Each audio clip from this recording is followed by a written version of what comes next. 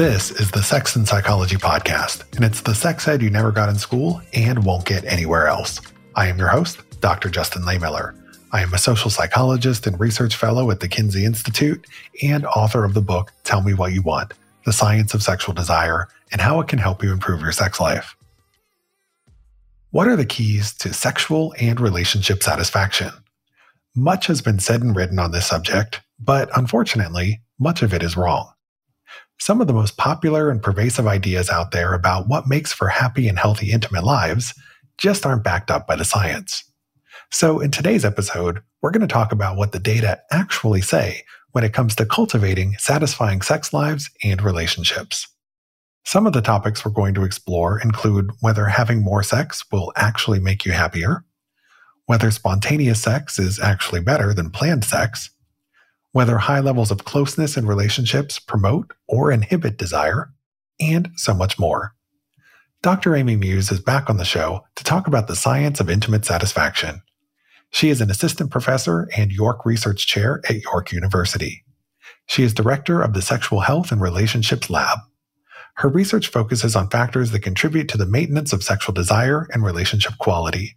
She has published 121 articles and book chapters and has been awarded over $2.9 million in research funding. This is going to be a fascinating conversation. Stick around and we're going to jump in right after the break. Do you have a sexual fantasy you want to explore but have never tried before? If so, you're not alone. In my own research, I found that 80% of adults have a fantasy they wish to act out, but only about 20% have ever attempted it. Why is that? We often hold our desires back because we're worried about being judged, or we don't know how to find a partner who shares our desires. So, here's a solution.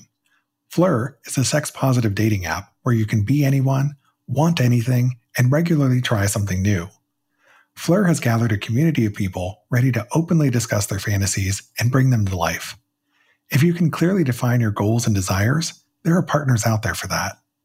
There is no judgment here, and women can elevate the conversation's intensity only when they desire.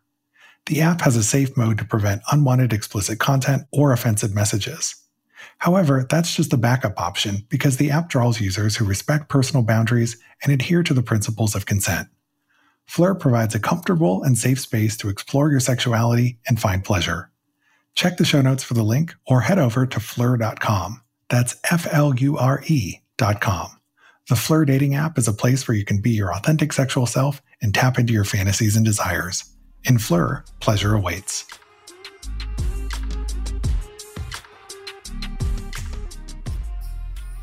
Are you ready to take your career to the next level and become a certified sexuality professional? The Sexual Health Alliance's certification programs are here to empower you.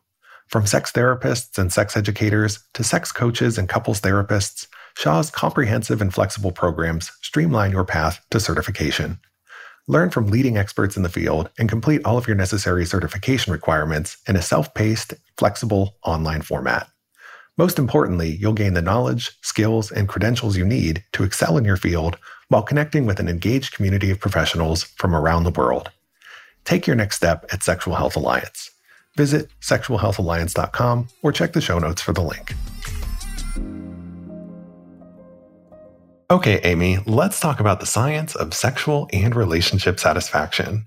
I think a good place to start is with sexual frequency, because people are likely to assume that the more often partners are having sex, the happier they're likely to be. And this idea is out there in a lot of the sex and relationship advice that couples are often given. So, for example, there are some self-help books out there that challenge couples to have sex every single day. There's one I'm thinking of in particular. I can't remember exactly what the title was, but it was like telling couples that they should have sex every single day for a year, which sounds like a lot to me because I know that there would be some days where I wouldn't be in the mood because there'd be a lot of other things going on, and maybe that might be counterproductive to do. But anyway, when it comes to sex, is more necessarily always better? I know this is something you've studied, so what's the answer there? Yeah, great question. We were interested in this after seeing some of these books as well. And one that comes to mind is a book where it's from the perspective of a woman who gifted daily sex to her husband for a year for his 40th birthday. And in the book, she writes about, some of the challenges with that, but also, her thoughts that it ultimately improved their relationship. But of course, as you mentioned, most couples have busy lives, right? They're working, they're caring for children, they're navigating a household. And, very frequent sex might not be possible or even desired. So my collaborators, and this is Emily Imped and Uli Shimak from University of Toronto, we drew on nationally representative data from 30,000 people.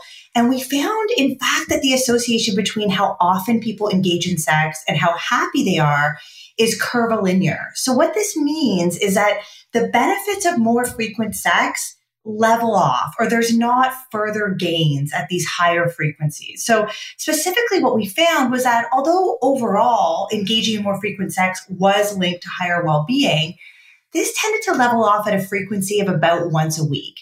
So couples who had sex more frequently than once a week were just as satisfied as couples who had weekly sex.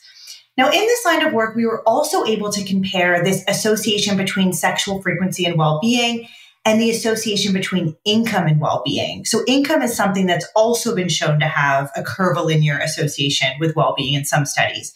And what we found here was that this increase in well-being gained from having sex once a week compared to once a month was the same as the increase in well-being gained from making $75,000 a year compared to $25,000 a year. So this $50,000 increase in income. So what I like to think of as the takeaway here is that it is important, on average for most couples to maintain like a regular sexual connection. But this seems to be more around the weekly mark rather than the daily mark. I think those very high frequencies are much more characteristic of like the early stages of relationships, and long-term couples, tend to be able to maintain high well-being at, lower levels than that. So to answer your question, engaging in more frequent sex can be good for well-being, but more is not always better.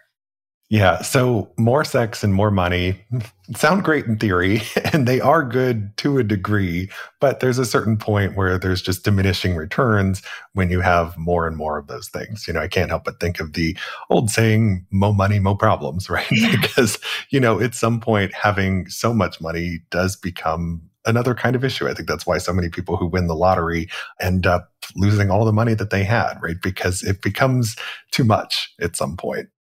Yeah, I think that's exactly right. When this work first came out, I was talking about this once a week finding, people had varying reactions to it, but some people felt relieved. They were like, I've been thinking that, I should be having more sex. And this just made me, really feel good about, that just seemed manageable, I guess, to a lot of people. And, so for some people that was kind of, good to know.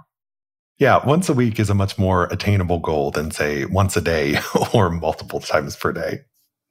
So thanks for sharing that. And building on this idea of looking at sexual frequency and sexual satisfaction, there's another study where you also looked at sexual frequency, sexual satisfaction, and relationship satisfaction.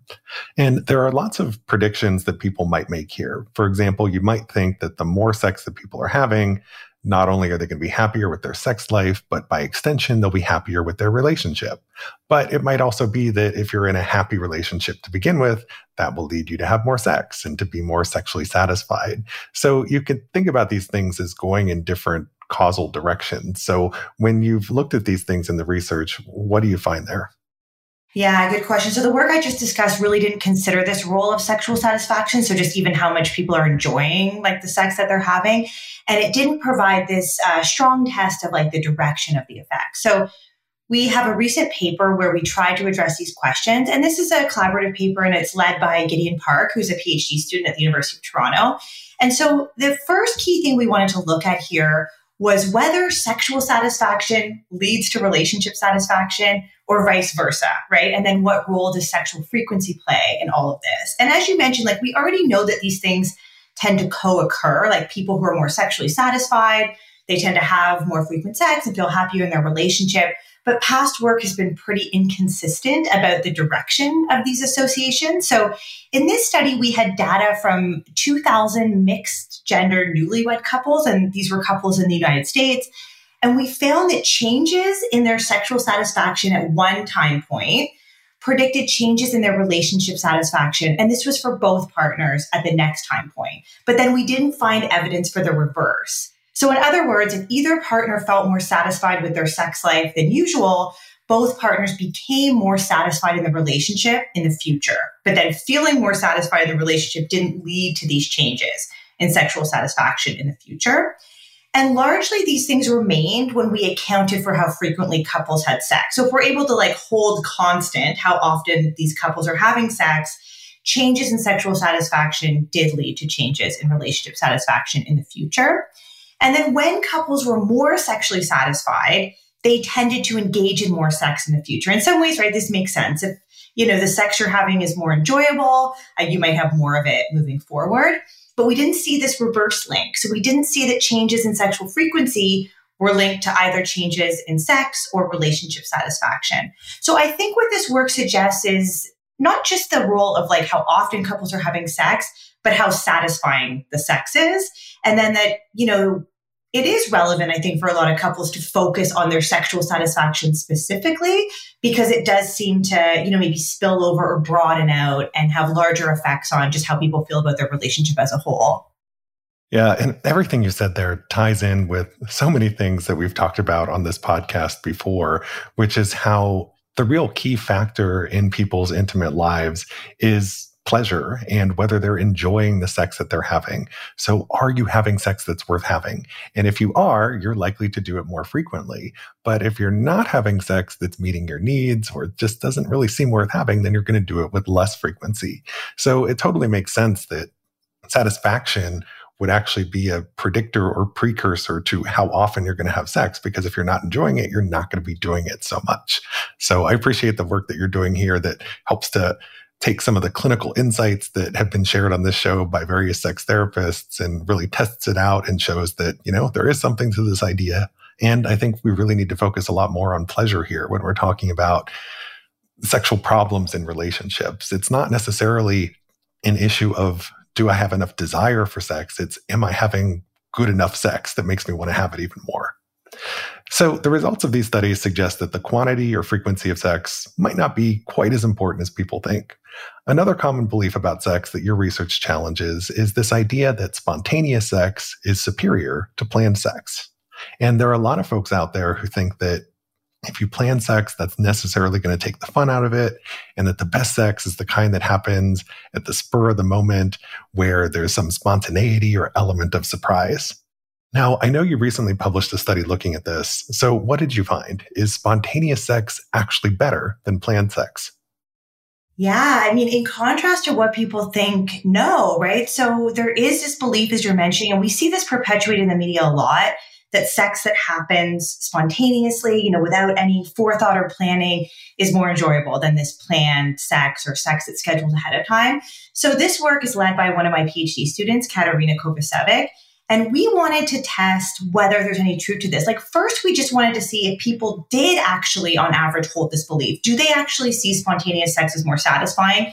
And then is it actually more satisfying, right? So we did start by asking people about their beliefs. And this was a big effect. Overwhelmingly, people did see spontaneous sex as more satisfying than planned sex. But what was really interesting is that when we followed people for several weeks, and in one of the studies, we surveyed them daily. And when they engaged in sex with their partner, we asked them to the extent to which the sex was, happened spontaneously or was planned ahead of time. And here we saw no difference in how satisfying people rated the sexual encounter based on whether it was planned or whether it happened spontaneously. Both of these experiences were equally satisfying. So it seems as though people strongly believe that spontaneous sex is more satisfying than planned sex. But we don't find evidence that this is actually true. And so far, this work has really been in samples with fairly satisfied couples without sort of high rates of sexual challenges, I would say. And although in these samples, we see no difference between spontaneous or planned sex, we actually think there might be samples for whom planning sex is important for satisfaction. So, for example, couples, in which one partner might have lower desire, planning sex could allow time to build anticipation, prepare for sex, or for couples who might have some health or mobility issues, planning sex could allow people to have the appropriate setup, to have access to sex toys or other sexual supports that might help with their pleasure. So as we continue this work, we're aiming to target samples in which sexual spontaneity might be challenging, because we think that that's where these beliefs could actually be harmful, right? If you really value spontaneous sex, but you have these limits to engaging in it, then that might be where these could be harmful. And that might be a sample in which to test whether challenging those beliefs and offering the belief that planned sex can have all these benefits might actually lead to more sexual satisfaction. Yeah. So spontaneous sex in theory sounds great to a lot of people, right? And there's this idea, I think, this fantasy that if sex kind of happens out of the blue where your partner surprises you, that it's going to be more passionate and intense and exciting. And, when I look at my research on sexual fantasies, I see a lot of that coming out in these sorts of themes that people are saying it's what they want. It's what they idealize. It sounds good in theory, but in practice, it's different. Because, for example, let's say you're making dinner and it was the end of a busy day and your mind is scattered a lot of places and your partner wants to surprise you with sex in the kitchen while you're in the middle of making dinner. Maybe that's not the right time, right? Your partner made an effort, they initiated it, but there was a mismatch there, right? So I'm curious if you have any other thoughts on this in terms of why spontaneous sex might not in practice be as good as we think it's going to be in our fantasies. Yeah, we did actually ask people some open-ended questions so they could sort of tell us their thoughts in general, using their own words about spontaneous and planned sex. And some people mentioned the things about spontaneous sex that you're saying, right? That it can seem more passionate, it can feel like your partner really has high desire for you. But other people talked about things with planned sex that, they appreciated that because it allowed them time to prepare. And this could be in terms of what people were wearing, in terms of their bodily grooming, that they like to be a certain way when they're engaging in sex, or that it allowed them to have the kind of setup or, toys or lubricant or other things that they might need to make the experience pleasurable, and then we had other people that, just kind of told us it doesn't matter, these are people in relationships. So they were just however it happens, I just enjoy, having sex and connecting with my partner in that way. I think sometimes the planning, it seems here in our samples that it's a little bit underrated or undervalued, but I think for some people, there were aspects of it that were actually very important for their sexual pleasure. Yeah, as you were talking about that, I couldn't help but think about this in the context of the dual control model of sexual response. It's what Emily Nagoski talks about in terms of there being the gas pedal and the brake, the excitatory and inhibitory systems in the brain. And for people who have a more, let's say, active excitatory system, I think spontaneous sex might better meet their needs, or just might be easier for them to have because they can just get aroused instantaneously. But for partners where there's a mismatch, where one is highly excitatory, the other is highly inhibitory, or in cases where both partners are higher on inhibition, spontaneous sex is going to be harder to happen, to make it work, to meet everybody's needs. So just something I was thinking about that might be an interesting avenue worth exploring in future research in this area is the individual differences that might make people receptive to offers of spontaneous sex. Yeah, I think that's exactly right. I mean, I think there will be differences with people, and I think there'll be differences, just in terms of life circumstances, right? For some people who just maybe live with their partner, who have their own place and their partner comes over, they might kind of have more freedom to engage in spontaneous sex. The other thing that came up was, couples who have children, privacy was a concern, right? So, they didn't always feel comfortable unless they knew that, their kids were sleeping or they were in a locked room or something like that, so that they, felt more free to engage in sex. The other thing that we thought here that we didn't find a lot of evidence for was, maybe people who believe that spontaneous or planned sex is really beneficial are they're going to benefit from what they believe is the most beneficial. And with one exception, which was that we tended to find in one of our studies, we found that some people did rate planned sex as less satisfying. But if people held this belief that planned sex was a satisfying endeavor, that they were buffered against that. So we found, but we didn't, even for the people who said they really believe spontaneous sex is better, when they engaged in spontaneous sex, they didn't feel any more satisfied than when they engaged in planned sex. But I do think that you're right about for some people, I do think it might be more important for them to feel that intense desire from a partner. Whereas other people, they might feel more comfortable during sex when they have sort of the setup and everything that they kind of feel most comfortable with. Yeah. I also can't help but wonder how the amount of time that you spend on sex or how quickly you reach orgasm might factor into this as well, right? Because if you and your partner can both reach orgasm pretty quickly and, you can interrupt the moment to have a quickie, like that might work for some people. But for folks who take longer to reach orgasm or just like to spend a lot longer on sex, planning it might make it better in that case. So yeah, there's so many interesting things that could be explored here. And I appreciate that you're doing further work in this area. Yeah, definitely. Now, I wanted to ask about another recent paper you published, which looked at how closeness between partners is linked to sexual desire. A lot of people would probably assume that greater closeness and intimacy would necessarily be better and would prompt more desire. But I've heard from a lot of sex and relationship therapists, including Esther Perel, who has talked about how too much closeness can potentially stifle desire. So in your review paper on this subject, what did you find? What is the link between closeness and sexual desire? Yeah, it's interesting and it's a little bit nuanced. I find these ideas really fascinating because I think, like you're suggesting, most people, especially those who've been in a long-term relationship, they might have experienced this trajectory in which they had pretty intense desire and passion early on. And then, they found that this faded or declined over time. And then this sort of corresponded with like the increasing closeness, right? So as you got more close and comfortable with your partner, maybe they became more familiar, and that was in some ways linked to passion waning. So what we did here was we wanted to review the evidence for this link between closeness and sexual desire. And really, in all of the ways that it's been looked at, closeness is positively linked to desire. So in relationship science, we've conceptualized closeness in a number of ways. So this idea of like seeing overlap or like kind of an interconnection between you and your partner, seeing a partner as really responsive to your needs so that they like really understand you is linked to closeness, feeling emotionally supported. Doing activities with your partner, especially things that are novel and exciting, tend to be linked to closeness. So in all of these ways that we tend to study closeness, in the work that we reviewed, it was always associated with higher desire. But my co-author on this review paper, so this is a former student, Sophie Goss, we argue in this paper that it's not necessarily that too much closeness squashes desire. So you hear these ideas out there in terms of like, if you reveal too much to a partner, if you have too much overlap, there's going to be no excitement, that's what's going to squash the desire.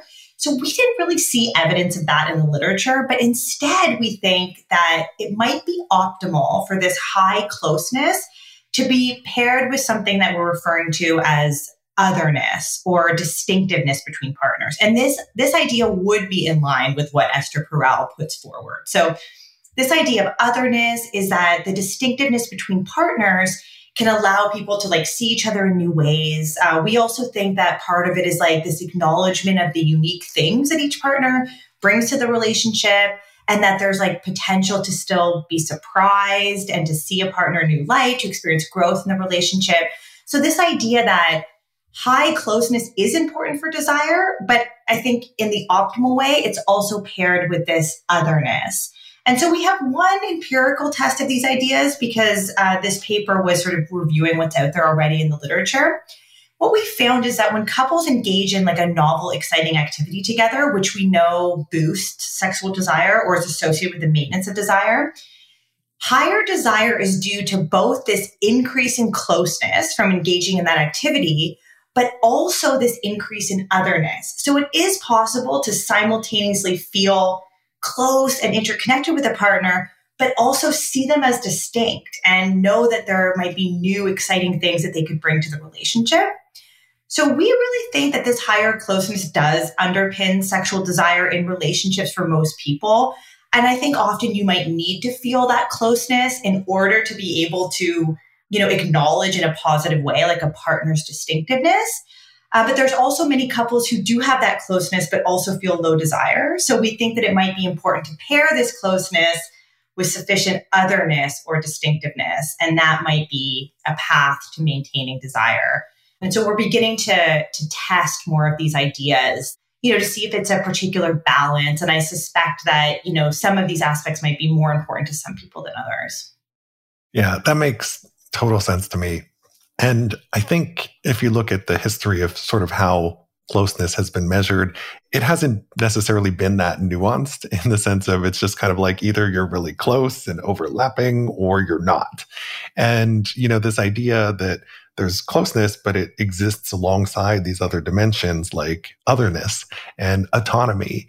These are important things to look at side by side. There's likely going to be some interaction between them, that you got to have this right level of closeness and this right level of independence and this right level of, still seeing your partner's otherness in order to have, the best sexual and relationship satisfaction. So yeah, there's so many things worth exploring here. And I appreciate, again, the work you're doing because it's giving us these more nuanced views of how all these things might work together.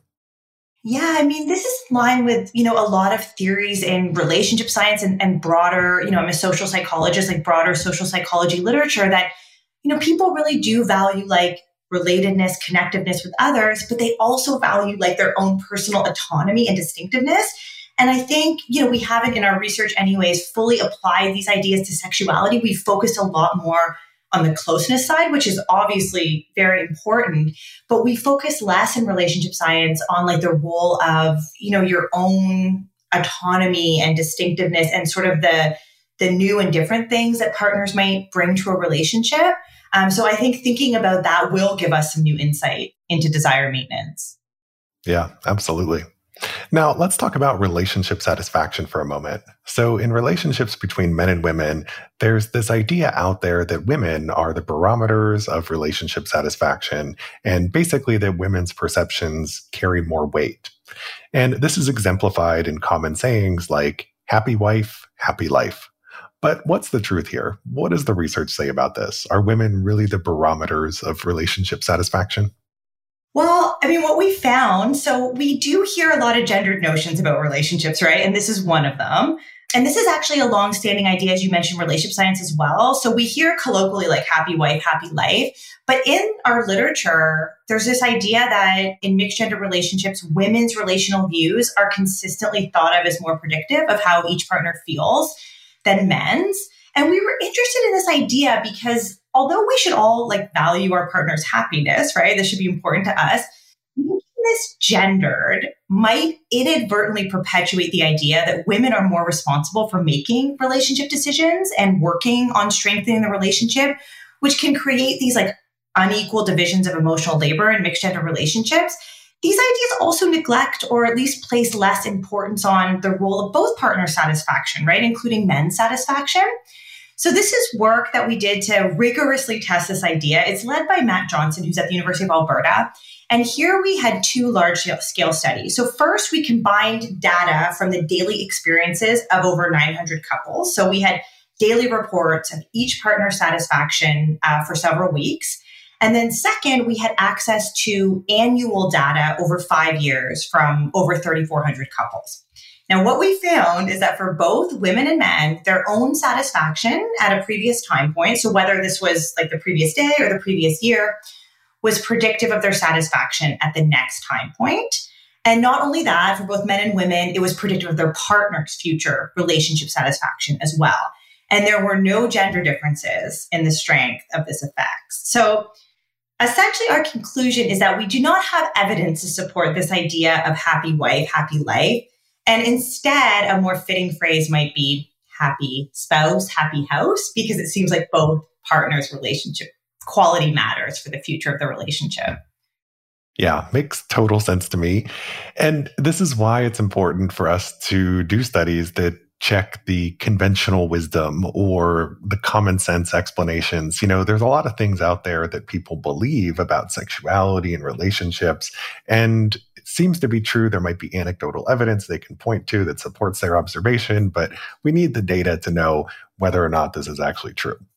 And sometimes when things seem positive on their face, right? Happy wife, happy life, it seems like, oh, I want to make my woman partner happy and this is going to be good for everyone. we don't realize that sometimes there can be underlying negative consequences of that, where it puts sort of like undue burden on one partner. So that's also something, that's sometimes important and challenging, even these sort of positive stereotypes or ideas about relationships, because they could have sort of these inadvertent consequences. Yeah. Now, one other thing I wanted to ask you about is the concept of sexual responsiveness, or this idea of being motivated and willing to make sexual compromises. When I was in graduate school, we learned that willingness to sacrifice in relationships is one of the key predictors of satisfaction for all partners involved. So in other words, if you're willing to put your partner's needs ahead of your own, people tend to be happier. However, it turns out that this is another case where more isn't necessarily always better and that we need a nuanced answer. So can you tell us a little bit about when sexual responsiveness has benefits and when it has costs in a relationship?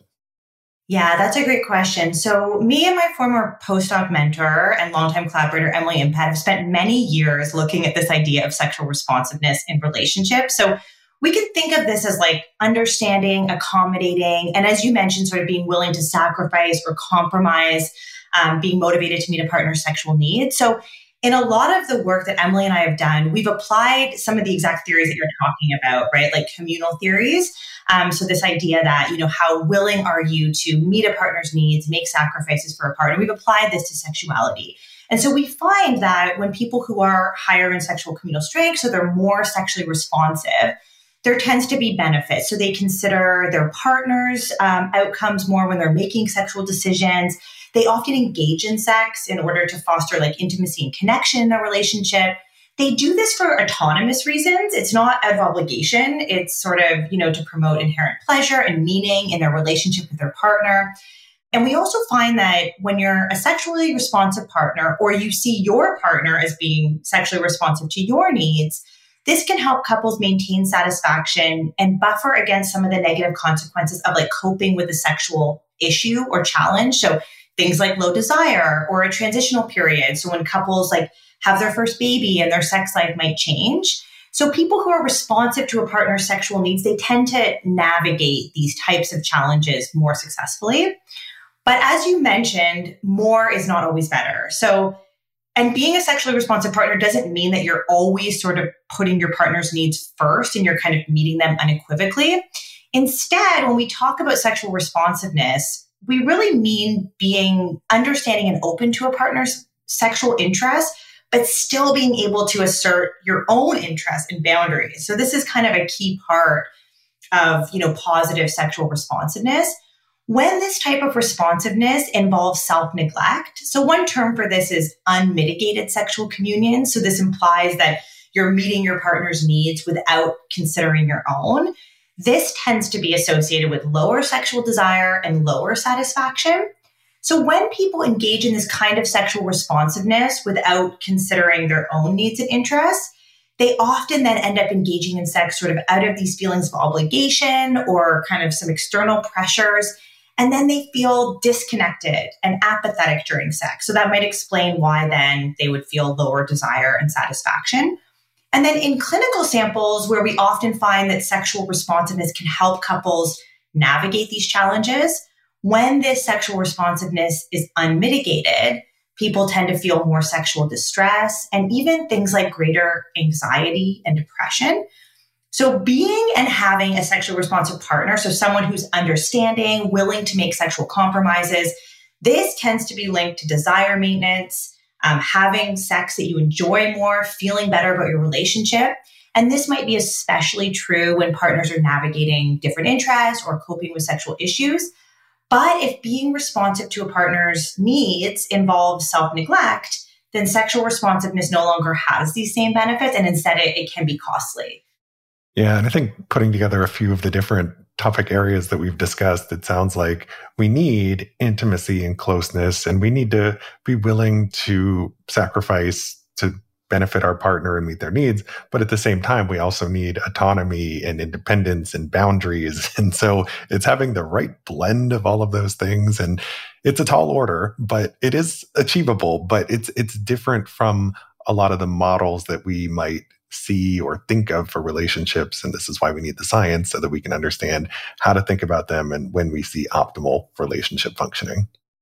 Yeah, I think that's right. And that's what's so great about things like your podcast, right? Where we can get into some of the nuance, because sometimes that's hard, right? In general, we want to talk about the benefits of sexual responsiveness, but we also know there's important caveats, and it's good to be able to, get into some of those nuances, because usually there's not like one simple, straightforward answer to understanding how to have a better sex life. These are things that take a lot of time and consideration and reflecting on your own needs, your partner's needs, and being able to comfortably communicate about those. So yeah, I think there is a lot of important nuance here. Yeah. Now, one last question for you. You've published more than 150 papers and book chapters on the science of sex and relationships, which is a staggering amount of research. So we've really only skimmed the surface here in terms of covering the work that you've done. But looking at this broad catalog of research, I'm curious what stands out to you as some of the biggest takeaways or things that you've learned, or maybe things that have surprised you over the course of studying this topic extensively for so many years. And I know there's a lot that you can choose from there. I can mention, one of my personal favorites from your catalog of research is your finding about cuddling and spooning after sex and how that predicts later relationship satisfaction and sexual satisfaction. So what stands out to you? What are some of your favorite things that you found? Yeah, that's such a great question. I feel like my overarching sort of favorite thing, or that I think kind of encompasses a lot of the findings, is this idea that valuing sort of like putting work and effort into your sexual relationship is important, and I think underlies a lot of these things. So one way that we've looked at this is to look at different beliefs that people hold about how a sex life or sexual satisfaction is maintained in relationships. And, one set of beliefs is these destiny beliefs, right? That your sex life is going to be wonderful. You just have to find the right partner. You'll sort of know these things right from the start. And another set of beliefs involves, that sex takes work and effort, right? That, challenges can be opportunities to learn, that relationships will sort of ebb and flow and grow and change over time. And I think like endorsing these sort of growth beliefs, we just consistently find that it underlies how willing people are to be responsive to their partner's needs, right? Even in the face of challenges. Whereas destiny believers, and these are people, who, they believe in soulmates, right? Like they're very relationship focused, but they think that relationships are kind of either destined to be or they're not. And when they encounter a sexual issue, they tend to be less responsive to their partner's needs, right? So they tend to sort of like back away when times are tough. Whereas when we see, growth believers, they do tend to lean into these things. So this could be being sexually responsive, being open to planning sex, being open to considering that sexual frequency will ebb and flow at different times in the relationship. So I think that's one thing that I when I talk to, when I try to shift people's views about a sexual relationship, I think a key part is this idea that often we have to put some work and effort and energy into these things.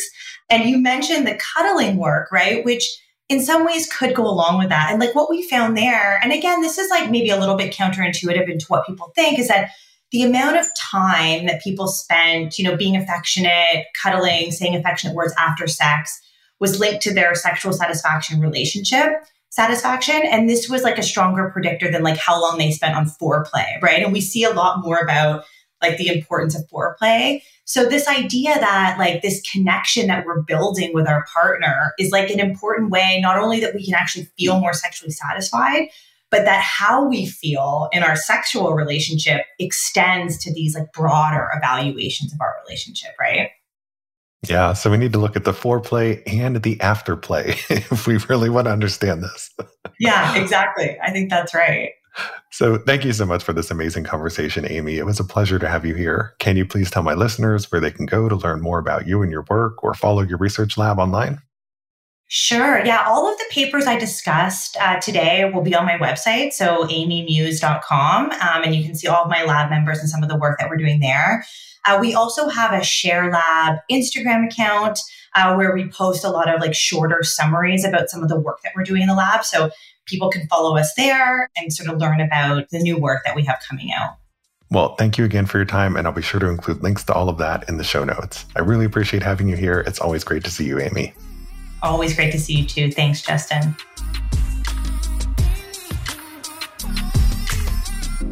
Thank you for listening. To keep up with new episodes of this podcast, visit my website, Sex and Psychology, at sexandpsychology.com, or subscribe on your favorite platform, where I hope you'll take a moment to rate and review the show.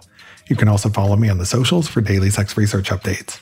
I'm on Twitter and TikTok at Justin Lehmiller and Instagram at Justin J. Lehmiller. Also, be sure to check out my book, Tell Me What You Want. And if you have a question you'd like me to answer on a future episode of this show, you can leave me a podcast voicemail at speakpipe.com/sexandpsychology. Thanks again for listening. Until next time.